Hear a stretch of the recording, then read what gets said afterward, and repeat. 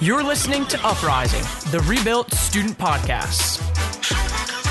Youth ministry isn't easy, and you don't have much time. That's why this is a car ride's worth of content to help you reimagine, revive, and rebuild youth ministry. Well, good morning, afternoon, evening, whenever you may be listening. We hope you're having a great day so far, and welcome to Uprising, the Rebuilt Student Podcast. I'm Allie, your host, and here today with my partner in ministry, Daniel Miller. Daniel, as always, I love kicking us off on a positive note. So what are you loving today? What I am loving, I have right here in my hand. Oh, I see it. You've seen it often lately. Mm-hmm. It's a notebook that I really like. As you know, I'm a big journaler. Mm-hmm. I think I've talked about that on the podcast before too. And so I have a lot of different kinds of journals. I have a journal that I write in each night that's a personal journal for me. I keep a little tiny prayer journal that I bought one point to be able to fit in my pocket, which I very rarely put it in my pocket, but it's where I write down when people ask me to pray for them. I write it down in there. I have a bullet journal where I write down like goals and different things, which I haven't been very good about using lately. But this journal is my work journal, and it's where I write down to-do lists and I take notes from meetings and everything else, so that it's all in one place. But I just found this journal that I really like. It's called, the brand is, how would you say that? Lemome? Yes, Lemome. Yeah. Lemome. Lemome. Lemome. It seems French or something. Yeah. Lemome. Lemome. Lemome. And it's a thick classic notebook with a pen loop.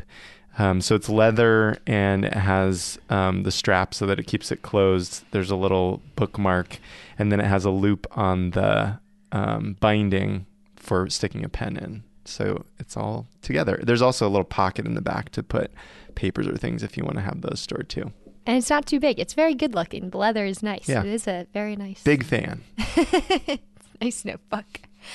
I am loving, I guess it's finding just the goodness in the messes that come with life, because my car was broken into recently, which was a startling and sad day. But I have to say that I am loving and grateful for, I hope I never have to use them again, but I'm grateful for Safelite, the company that comes to repair your window, because they make it really easy, I have to say, to get an appointment, sign up online. They give you text messages to keep you posted, tell you who your, who the person is who's going to come and fix your window, give you a picture with their name, send you texts along the way as they're working on your car, how far along they are to being done, and they just come right to your door. You don't have to do anything. It was just, in a moment of stress, they brought some peace to me. So I'm grateful and loving them this week, which is a little weird fact, but found the positivity in that. Safelite repair, yeah. Safelite replace. Forever in my head now. This is another sponsor for us. I feel like we've been advertising. Yes, we do. Last episode it was Amazon. Today it's Safelite. It is. Well, today we are kicking off our new series, What Comes Next? And for the next few episodes, we'll be talking about what post-COVID student ministry looks like for us, at least what we're planning and hoping it looks like based on what we've learned along the way. So this episode, we're just going to go through basically an introduction about what we've learned in different aspects of it. We are now, as we're recording this, about halfway through winter. We're officially out of 2020 and into 2021. We have the vaccine that is coming out now, and people are receiving it. So it feels like the day when we're over this COVID hump and that we're past all this might be in sight. But this is a kind of an opportunity in this episode to look back and really see what have we learned and what do we do now. We've heard from our leaders during this time in the year that's unlike any other that hybrid is hard. It just is. They all want to know how to manage half students in person and half over Zoom. Some just go all the way one way or all the other. So they have all their students on Zoom or they have all their students in person. And some have figured out kind of how to make it work for the time being. But one thing that we're sure of is that we need in-person interaction.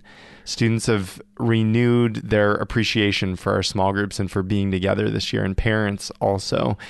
We've really worked hard this year on procedures and structure that allowed us to continue to meet safely and to not have anybody contract COVID from church meetings.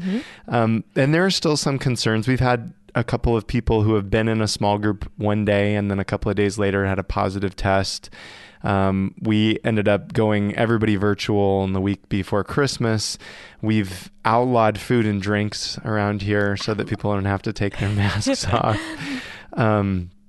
But really, I would say, I think we're really proud and happy at the response and commitment that we've seen from our leaders and from our families and students this year. Yeah, but and once again, we've seen the positive and negatives, as you said. Going hybrid is hard and has been hard with half the group on Zoom and half the group in person. And we're going to examine that a little bit deeper in the next episode, really what we've learned and the positives and negatives looking ahead for that for us.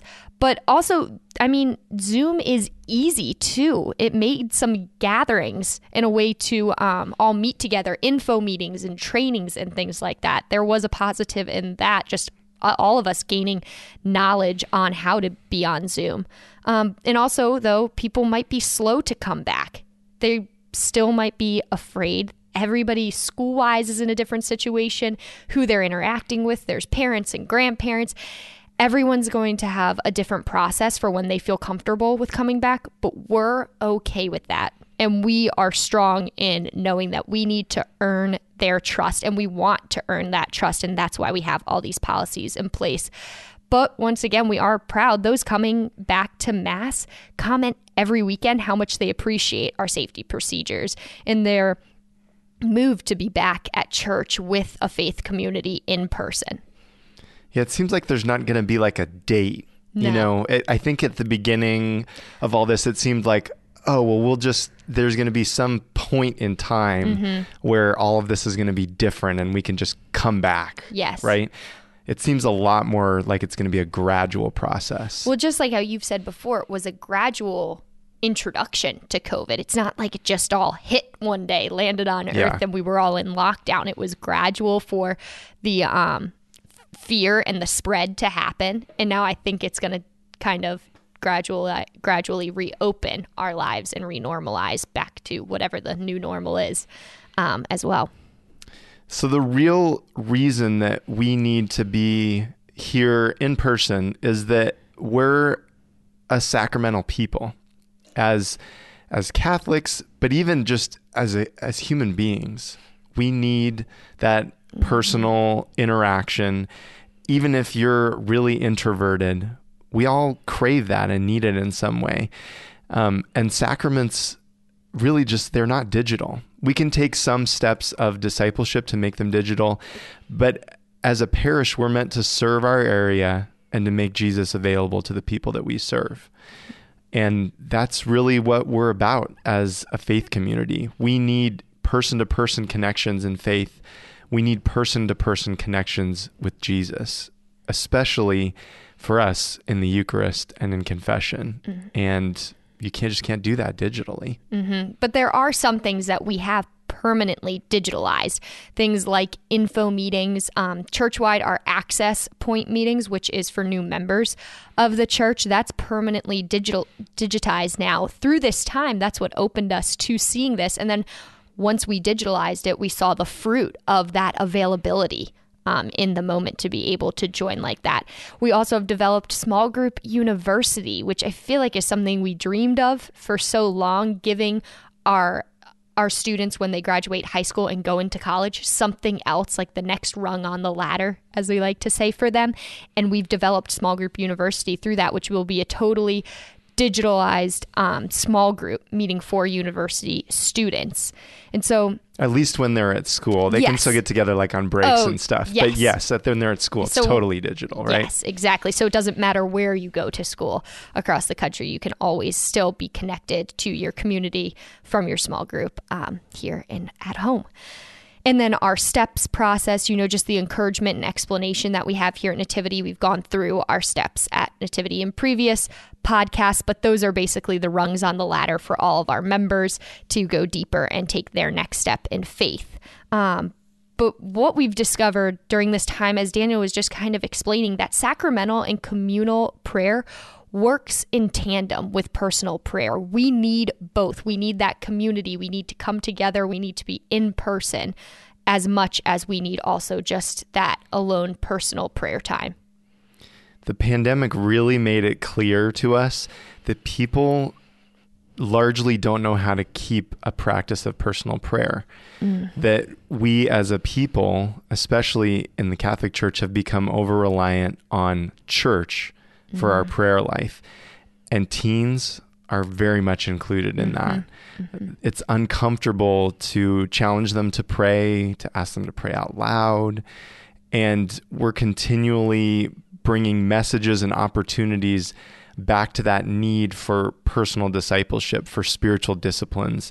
We can do some of that with digital experiences, and we need to challenge people to go off on their own and have that quiet time. I don't know how often in a series we talk about going and having quiet time in personal prayer.